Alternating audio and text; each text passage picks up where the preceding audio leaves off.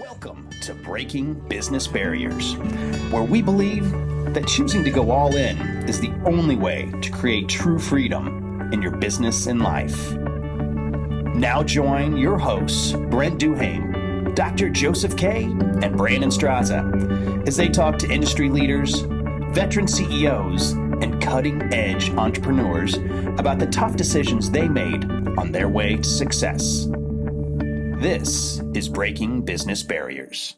Welcome to another episode of Breaking Business Barriers, Open Court Friday. I am your co-host, Brandon Straza, the Real Naked Agent, along with Dr. Joseph Kay and Brent Duhame. And today we are going to bring in NFL opinions along with entrepreneurial and pay structures with the minimum wage. I know you're sitting there saying, what are these guys doing and how does this correlate? But hey, a majority of this country is run off of small businesses. And when we constantly get to hear about the sports players, what they do and how they get paid, it really kind of raises an eyebrow. And I was listening to Shannon Sharpe and Skip Bayless yesterday, and that's really what kind of sparked this, along with our Open Court Friday conversation from last week. BD, why don't you kick it off and give us kind of your opinion in the sports world with these guys wanting to get paid above and beyond, or what they should be getting paid in the minimum wage or above wage pay world? Well, if we're talking specifically NFL, that rings true about this time of year as the fellas are in camp and working their tail off. You go back to the day these kids are drafted, they're signing relatively short-term contracts, but keep in mind the average NFL player is around, or in the NFL, in the league for about 3 years. So it's really, really important that they get their money up front. Can't blame them. And if you're outside of the first 3 rounds, that money, by all intents and purposes, is pretty good. But when you consider the longevity, it's not whatsoever. And what we see and what we're seeing right now are NFL holdouts. Guys that have done really well in their first 2 years of their contract.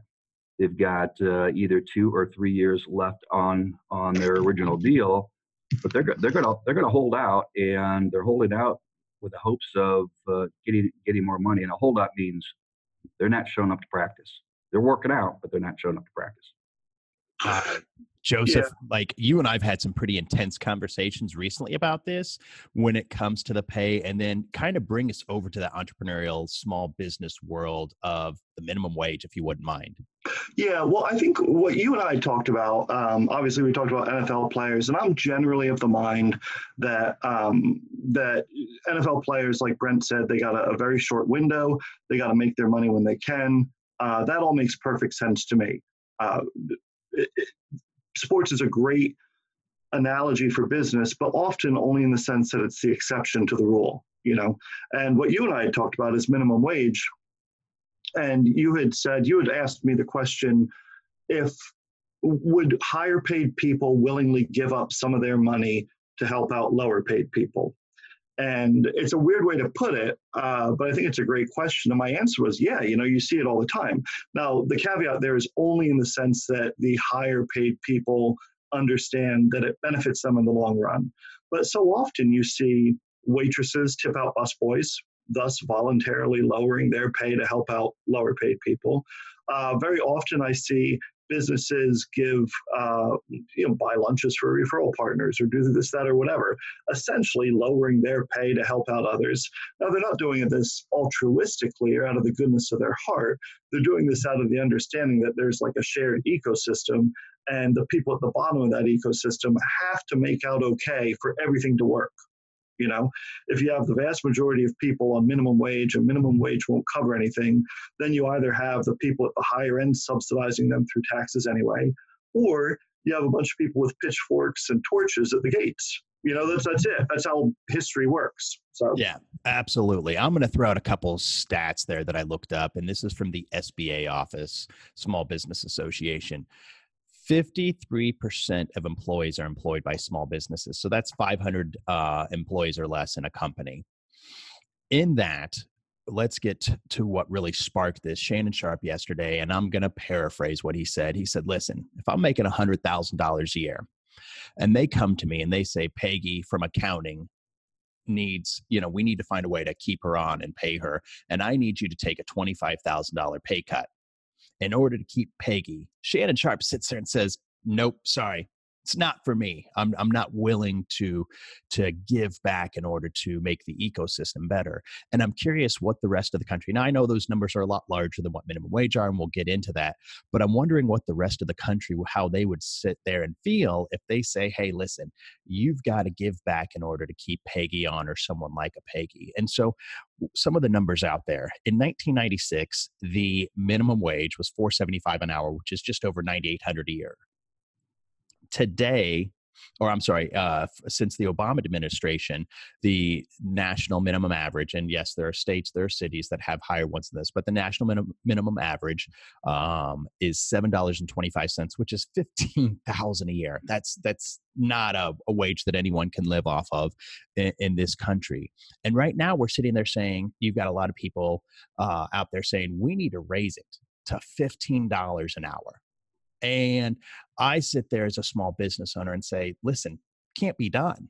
We have taken too long to raise these wages at a rate. And I don't know why it's taken so long. But if we go from $7.25, and I know some places they're $8, some $9, some $10, and some higher, small businesses can't afford to keep on employees unless they all come together and say, hey, we're each going to take a little bit less. And Joseph, I'm going to throw it back to you.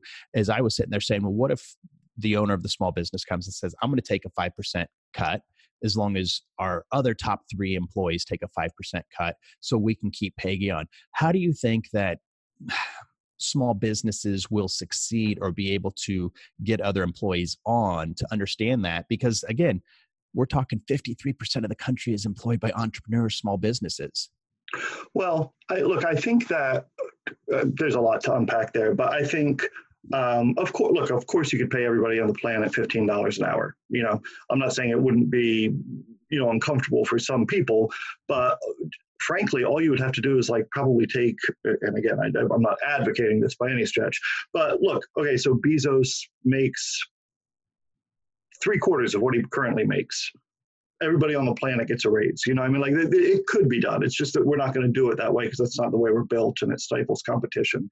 So as far as could it actually technically be done? Of course it could. All that stuff could be done.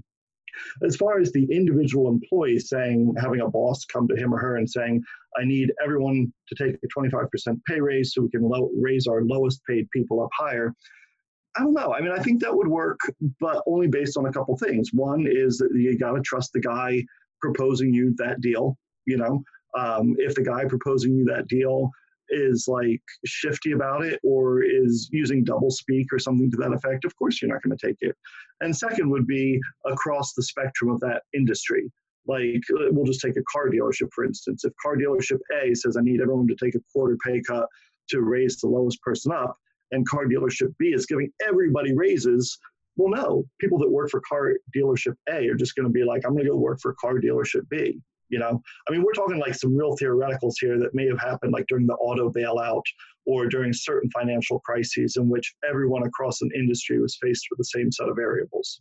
Yeah. I sit there and say, I know you used the Jeff Bezos example, which in this case, I'm looking more small business because a majority of the country is not run by the Jeff Bezos of the country and don't have 50 million or whatever they're making plus their bonuses a year. But the small business owner, I don't see where they're going to be able to cut that to all of a sudden double, because the individual making $7.25, and I'm not saying that that's what someone is making in a small business place. The people that are making $20 an hour should now come and say, hey, they just got a $7, $8 raise. I want a $7 or $8 raise. Where does it stop, and where does the small business owner sit there and say, well, listen, I can't stay in business? Well, the small business owner is part of an ecosystem too, right? And if the small business person is essential to the running of the country, then it'll get figured out. It'll absolutely get figured out. You can't have people making $7 an hour. That just doesn't work. It doesn't work anywhere, in the United States. And so if the small business owners are getting squeezed by their suppliers or the people above them, then maybe it's not the small business owner's problem. Maybe the small business owners are in the same position as the person making $7 an hour. And maybe instead of the small business owner and the employee fighting amongst themselves. Maybe the small business owner and the employee should be teaming up to fight some other economic force that's causing both of them to suffer.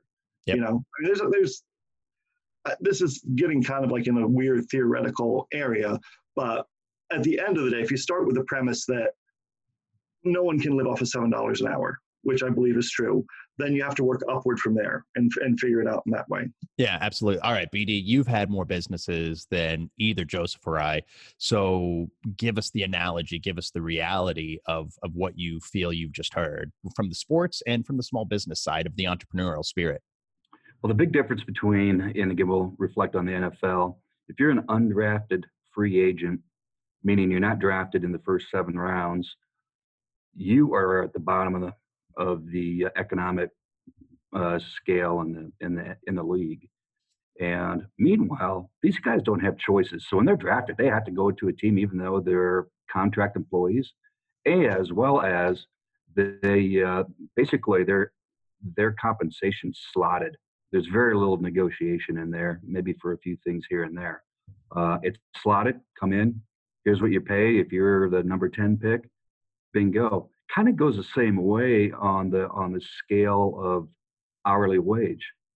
In 2019, the Trading Economics has some data out there. The average U.S. hourly wage is over $23 an hour, somewhere near 23 and a half. And that included labor statistics from the U.S. Bureau. So when you think about it like that, what percentage of America is at minimum wage or near it? And it kind of goes like in the undrafted free agent, in my opinion. Now, if every U.S. business is forced to go up to, let's just say, $15 an hour, some businesses will have to shutter. They'll either cut additional staff. Maybe they've got a culture where they sit down around a table and figure it out. You know, maybe everyone gives in a little bit. Or we see businesses shut. And it's pretty simple. One of two things. Now, prices could rise, services for goods and services could go up, but then how does that impact the rest of the economic scale? My opinion. Yeah, absolutely. And I just want to state real quick, I completely agree with what Joseph's saying. I agree with what Brent's saying. And 725 is bananas. I think we really botched it that we haven't raised the minimum wage fast enough over the last 10 years. Like, we should have been raising it on average. I mean, it's doubled since 96 to 2008, 2009.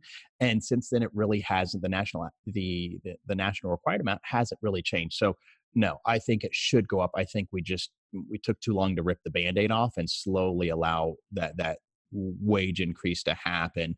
I just think it's going to be very difficult in some aspects for some small businesses to be able to make it from there, because if it gets ripped off, what happens to the bottom line? Sorry, Joseph. Yeah. No, I think the scarier part is what is the future of small business, to be perfectly honest with you, because I would challenge any of us to think of 10 types of small business and then justify how they could do what they do better than like an Amazon.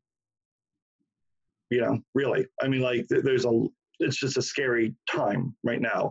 Small businesses have to be quick and fast and innovative, and they have to do things very differently. And sometimes you can't do all of that and bring on a staff and pay them a wage that makes them feel happy to go to work. It's tough. Yeah, I mean, all good points. And I think it comes from places of knowledge, of research, and of passion from all three of us. So listen, I'd love to hear your comments on this, where you think, from a sports perspective or from a small business, employer standpoint. Reach out to us, make your comments. You might not like what we have to say, but they're all genuine comments. So please, we'd love to hear from you. Again, my name's Brandon Strauss, the Real Naked Agent, along with Dr. Joseph K. and Brent Duham. We'll see you on the airwaves. You've been listening to Breaking Business Barriers. For more information, or if you have a compelling story to tell, find us on Facebook at Open Media Source.